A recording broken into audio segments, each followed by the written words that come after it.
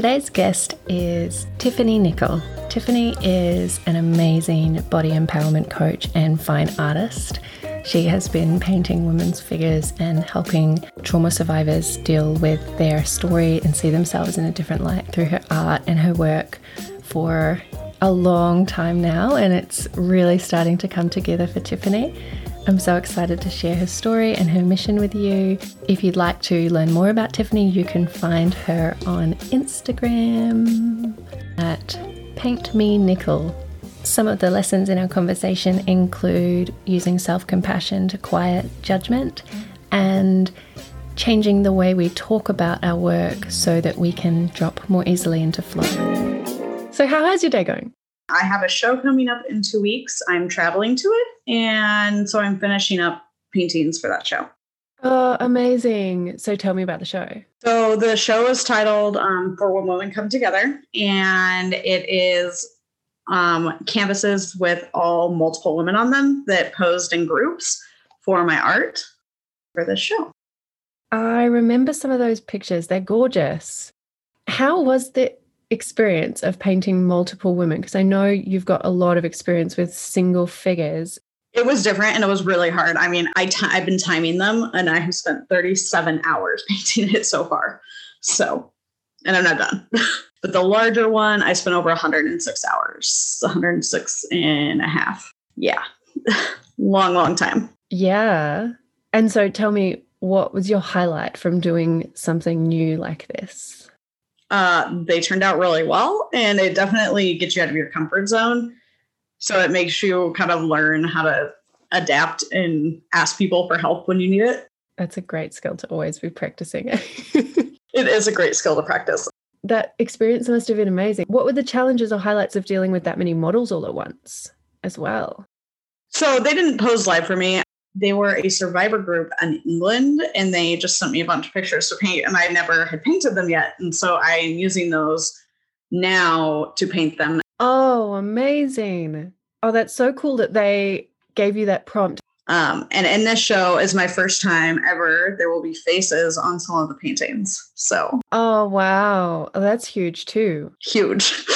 I was thinking as you were talking about these women coming together and knowing some of your other work, you get so much from one person, from their story, from the things they tell themselves in their recovery process. What did you learn or what dropped in for you as you were bringing some of these stories that maybe had similarities and maybe they were contrasting stories together? I am always been super into community and like having a safe space for people to share.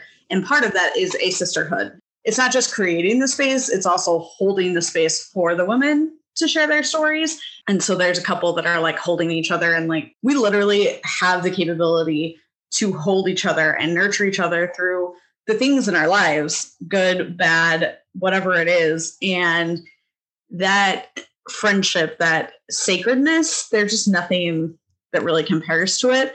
And so these paintings are literally a representation of like actual sisterhood, of like that actual, I can hold you in whatever space you're currently in. That's amazing. I remember reading about Brené Brown, and she said, it's not about fixing it. Like so many people rush to try and fix it for you. If you say like there's something wrong and you have the courage to speak up and share your story, people either want to fix it for you so that the discomfort's like sorted, or they want to push you away because it's uncomfortable and triggering them. And it's rare, or it's more of a challenge to hold a space that says, okay, I don't have to fix it and I don't have to push you away, and I can just linger here with you.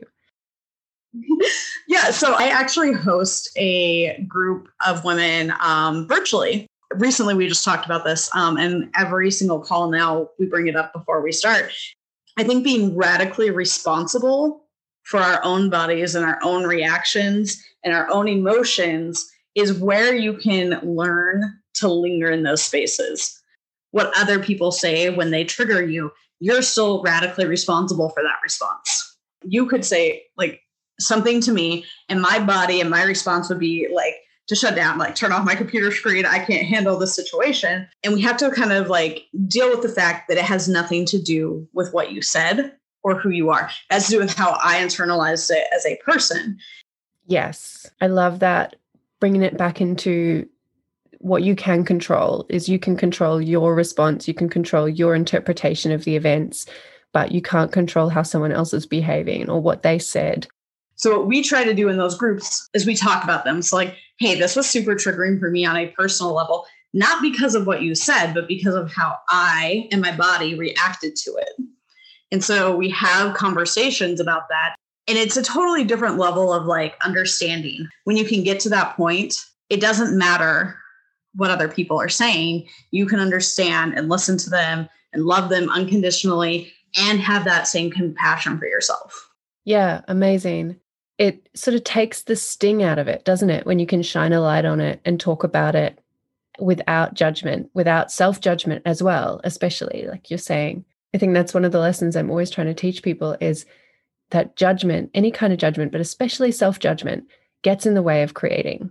Like, judge the work, don't judge yourself. And it's such a hard lesson to learn because I think so many of us have spent so long judging ourselves or feeling judged, even if we weren't being judged. But a lot of it is like real judgment too. It's such an interesting and important conversation. How do you help people to understand the concept of radical responsibility? What makes a radical responsibility different from normal traditional responsibility? Okay, so I mean, like, there's responsibility if you yell at your spouse, there are consequences for the action, or your wife or your partner, whoever they are, they're mad at you. But how about instead of like, you shouldn't yell at them, why did you yell? Why did you feel the need to yell? What was the root of that cause so that we can now start to I hate the word fix, but like, so that you can start to understand and shine light and change that behavior a little bit, because there's always a reason. And it's not something that you do overnight. It is a big, long process, and it's hard work. It's not something that just like, oh, I can like realize this. You have to really do some digging into like some really like parts of yourself. Like for me, I'm a yeller, especially in like the last 6 months, I've been really trying to stop and understand, like, I'm screaming because I don't feel like people listen to me. Even if they're listening to me, I don't think in my mind, like somewhere I have this like narrative that like nobody listens to me. And if I'm not loud enough, they won't listen to me. You know, shadow work. And if you don't know what shadow work is, that is basically the subconscious parts of yourself that control your life. And I mean, this is something obviously that you have taught me a lot about, but I mean, it's just this work that you're constantly doing. And having help, like, I strongly believe it's not meant to be done alone. You should not be unpacking really deep trauma and shadows of your own by yourself. You need someone, other people to lift you and hold you. And I guess you're asking, where does all the paintings come from? That's the idea. We can lift each other. We can hold each other during whatever it is. Yeah. Oh, I love that. And it was just as you were talking and you're talking about shadow self, that's the psychological term, and Carl Jung brought that in and we use that now. And it kind of makes sense, right? We have highlights and shadows. But I love this conversation in relation to art because I often find that like the creative process is actually like mirrors a self-development process quite strongly. And when we start to use concepts like shadows, you know, we can be putting that intentionally into our techniques and repertoires of learning how to manage and handle light and learning how to communicate shadows through our work. And that sort of helps us to understand the value of our shadow selves as well, because if you know what a painting would look like without shadow, right? Yes, absolutely. And I just did a black and white painting, which I don't always do. That's a little none of my thing, but I just did one. And so I like to counter it as in there are no shadows. There are no parts of ourselves that are actually bad. Like, I mean, come on. Like, seriously, all the things that you think are so bad, like if you write them down, some of them even seem silly. Like they're not even like bad things. And so I like to counter this with the idea that shadows don't really exist. It's just the absence of light, which you can literally take a flashlight and put light there anytime you want. And we have complete control over that. So when I'm comparing it to like my painting, right now, the painting that I'm working on, there's two figures. And so the light is in the center of their, like where they meet. And then it's dark on the outsides. Okay. So the cool thing about it is if it were to a real woman in real life standing there, I could just move the light and it would change where you could see them. And so it's very simple to understand that. And it's a very relatable thing to understand, like on an artistic level and on a psychological level. Yes, totally. I've been toying with this concept as I've been exploring like self-development alongside creative process. And I don't know if I've nailed exactly how to word it, but I feel like there's an important lesson here. And it's about how our shadow self and our highlight self come together and they help inform the other, right? Oh, they do. Brené Brown describes it. She says, we shouldn't be afraid of the dark because the dark defines the light. Absolutely. That's how come we can see the twinkle lights against the dark background, right? But then there's also this idea that the focal point in a painting often carries the highest contrast. Our attention is naturally drawn to high contrast. And so by looking, we shouldn't be afraid to explore the shadows and to linger there, because it is in the comparison of the shadow and the highlight that the interest happens. Well, it's unrealistic to think that everything is always going to be sunshine and rainbows. So can't we learn that even when we're in those shadows or we're in those dark times, can't we be in those spaces, be present in them, but also know that everything will always be at least okay? And so I have this new mantra that I say, and it's all is well all the time. And so when I'm feeling really terrible or bad about something, I'm like, all is well. Like, it's going to be okay. I can learn and I can move and I can grow through this in whatever way I choose to. Yeah. And it's all about that coming back to radical responsibility. Circumstances happen. As soon as we start labeling them as good and bad, that's when we fall into this trap of what I call heavy and light emotions. So heavy emotions, some might call negative emotions, but they feel like a big weight, right? It feels like we're sunk at the bottom of the ocean and we've got this big weight on us. And I believe our natural state is more buoyant than that. And so it's not so much about fixing it or becoming good or becoming light or like putting a happy face on it or thinking positive. It's not about ditching the bad so much as it is about not attaching to it. Like when we can not grab onto that anchor and think, oh, I'm here, so I may as well like get comfortable being here, and we can let go of the anchor, we'll naturally sort of start to float up. But it's also not binary. It's not positive and negative. There are stages we go through, and we know that we're moving in the right direction.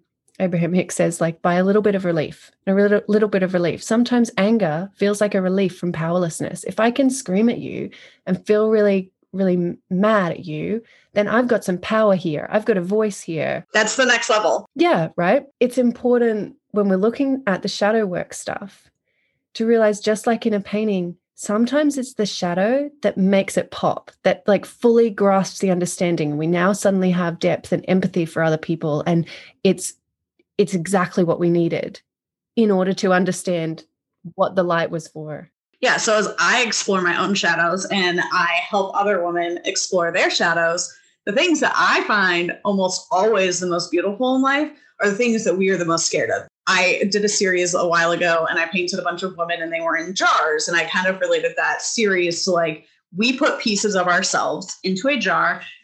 And we go put it down in our darkest caverns and we shut and lock the door behind 100 blocks because it's a bad part of us and we don't want it there. As we go down and we see some of those pieces of us ourselves and we find them, it's magical. I mean, it is the most magical part about all of us, is like that journey of like learning. And like some of those things, we go in there and we explore them and we don't need them anymore. So there's no need for it to be a part of us. We can just let it go. And some of those shadows and those dark things or those pieces, they need a voice to be let out. They need to be let out and play. In my coaching programs and when I paint women, we talk about sex. We talk about some really deep stuff. And the reason that it's important isn't because sex is the most important thing, but it talks about a lot of how you feel about your own body and what your own body tells you. And like when you start talking about these things in a scientific, neutral type of way, like they just are, it changes how you see the world. You know, I'm very into like body neutrality and like loving your body. But like as an artist, I study anatomy like doctors do. Okay. I probably know more muscles and skeletal bones than probably 90% of the population. I mean, I study that stuff like you would not believe. They're all shapes. Okay. So when I painted myself, like I've done self-portraits and then I painted hundreds of women, they're all just shapes. So like when a woman gets naked in front of me and poses and they're like feeling uncomfortable, like, doesn't it bother you that I'm nervous? It doesn't bother me at all because I don't see that. I'm literally looking at the body that's in front of me as like their shape, like they just are. It doesn't matter if it's fat, skinny, round, square, like you're literally just shapes to me. And it's like the most beautiful composition of shapes that can exist anywhere. And they're all unique. Yes. I love this so much because it's reflecting, we were talking about judgment before, and judgment carries a certain kind of language. It loves to label, it loves to know, it loves to say arm, leg, fibia. You could probably list a ton more. But as soon as we get into our creative mode and we want to turn down the volume of that executive center of control and we want to lower the volume of judgment, we really want to see the big picture and how the parts connect with each other. And we need a new language for that. And that language is, like you say, it's neutral. It says, how does this line, what angle is that line next to the edge here? And what is this shape? And how much is that curve? And where is that shadow? How solid is that shadow? And suddenly it's kind of almost not even, you wouldn't know whether I was painting a cat, a person, or a sphere. It's just kind of angles and lines and shapes, and we sort of zone into the detail, but at the same time keeping it in relation to everything else. But everything's necessary. We don't go, oh, I'm not going to put that shadow in because that I don't like that color. Or we don't go, oh, I'll just skip this part of the curve because it'll look nicer if I straighten it up. Like actually all of those kind of little edits and those judgments make it look strange and dysmorphed and unusual. And I think there's so much we can learn about how we can have positive self-talk by the way we start to think and look and interact with our art at the same time, through the way we edit it, through the way we like think about it when we're creating. Yeah. So one of the very first women that I ever painted, this was like, 5 years ago when I very first started painting live models. She came in, she'd filled out her questionnaire, and, I used to paint survivors. And so it was a lot about her surviving a sexual assault. And I asked her what she loved about her body. And she was like, well, I don't love anything about my body. My body is ugly, but I thought this might be a good experience. And so then we were talking and she like mentioned something about hating her breast. And I said, well, I don't really care because all breasts make the same shape when I draw them and it's a C. And she was like, are you being serious? I'm like, yes. I mean, they all make a C shape, all of them. There's no breast on the face of the planet Earth that doesn't make a C. Some of them are larger or smaller, but like it's irrelevant. And so that idea isn't just artistic, it's also psychological. Like you just are what you are. And no matter how you feel about it, it's beautiful and it's magical. And it's just it's exciting. Mm-hmm. Mm. It's like we have been trained all our life to have this certain image of ourselves, and it's very linguistic. It's very much how somebody else has described us before. And so we attach to these words like, and I know you've done a lot of this with your paintings as well, like the words that we attach to in how we describe ourselves. But there's something about seeing ourselves, not in the mirror, not with that inner dialogue, but in a different medium that sort of just for a moment jolts us out of our usual expectation of how we see ourselves and enables us to see it from another perspective. That's something your art does, not just for the person who's being painted, but for the viewers who are seeing all these different figures as well.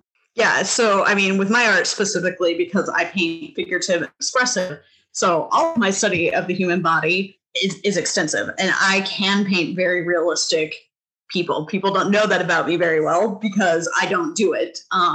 Not because I don't like it, but because that's not how I see people when I look at them. And so literally what you're seeing when I paint a bright green woman is I saw energy when we interacted, and it was color, it was shapes, and it is like this. It's so necessary for that expressiveness because you can't, the colors and everything make you stop and go, oh, this is kind of cool. Like, this is pretty. And it stops you from going, oh, this is a human body that I can sit here and pick apart into a billion pieces. Some people still do that, but it takes you a second. It stops that train of thought. Like you were saying, that wheel that's going, it doesn't go, oh, those are big boobs. Those are small boobs. That is a fat thigh. That is a thin thigh. That is, it's round. It's colorful. And that literally, I'm giving you a lens into the energy that I see you with. And that's my superpower. Everybody has a superpower.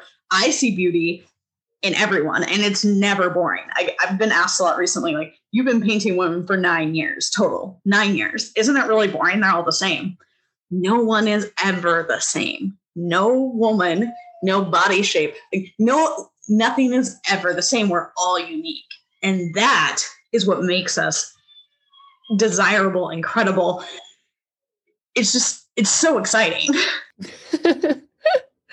I love your excitement, and it totally comes through in your work. And in the word that springs to mind with your work for me as a wee reflection is empowerment. Always, because I want to empower you to look at your body in a new way. Not in a different way, not in a better way, but in a new way. Yeah.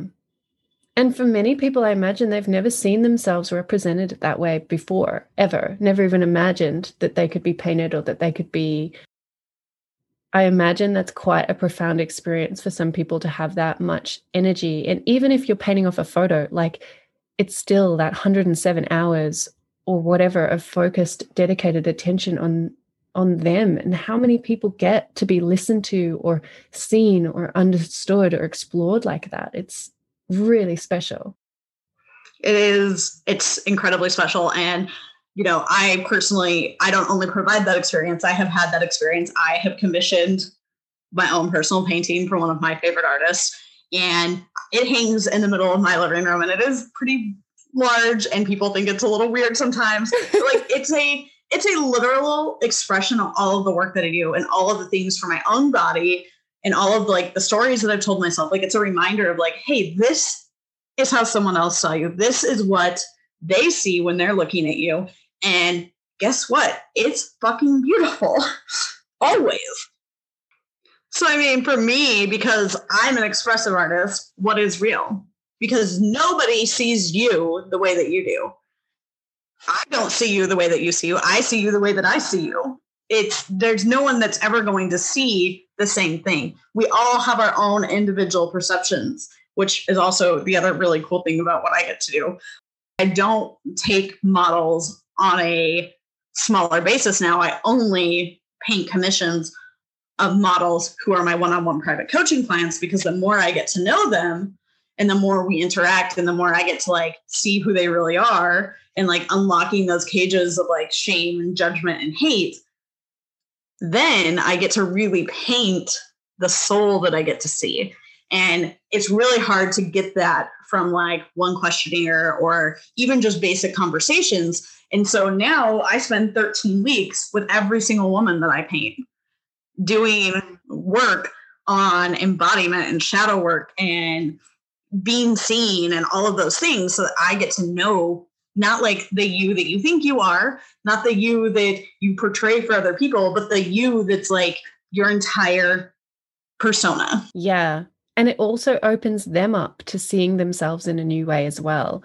Because I imagine that you see, like you said, you see the beauty in everybody. And if somebody is so shut down that they're not able to see the beauty in themselves, then they just won't translate what you have seen. It won't make sense to them because they haven't done the work to be able to resonate with that, Right. Exactly. Oh, amazing. Oh my God. Can we just celebrate for a minute how far you have come and how you're just soaring and being amazing? Yes. And how your work and your message is so cool and so good. I just feel like, I feel so excited for you, and for the women that you're working with and the work that you're doing. And I love that it has grown into this big thing and that you're holding all these different spaces. So for those who don't know about Tiffany, she holds her coaching space. She paints these women. She has magazines that capture stories. She has private groups. She holds so many spaces and is such a good example of this radical responsibility and of this compassionate listening that is so necessary, not just for people with deep-seated trauma, but for like everybody, like literally everybody. And it's so cool to see that I just wanted to acknowledge, because part of my superpower is helping other people see what I'm seeing through description, through like questions and digging deeper, and then saying, this is what I'm hearing, this is what I'm seeing, how does this feel to you? And I am seeing a very bright star. Oh, thank you. I love what I do. I mean, like, when I say that I love what I do, it fills every single part of me all the time. I mean, I have a super magical, wonderful business and life, and getting to express and be who I am helps with my creative process, my coaching. It's everything. It changes everything when you choose to be radically responsible and when you choose to be yourself. When you choose that, it's not really a choice, but like the acceptance of like your body being, it's an expression form. Your body is an expression form for who you are. And no amount of changing your body or hating your body is ever going to do anything positive for your life. That's the simplistic message of everything that I do, is that your body is a true expression form. I love your message, and this has been such a cool exploration of your show that's coming up. And thank you so much for your time and for sharing your story and some of your process and the things that you're learning and things that you're celebrating along the way. So cool. Thanks, Tiffany. You're welcome.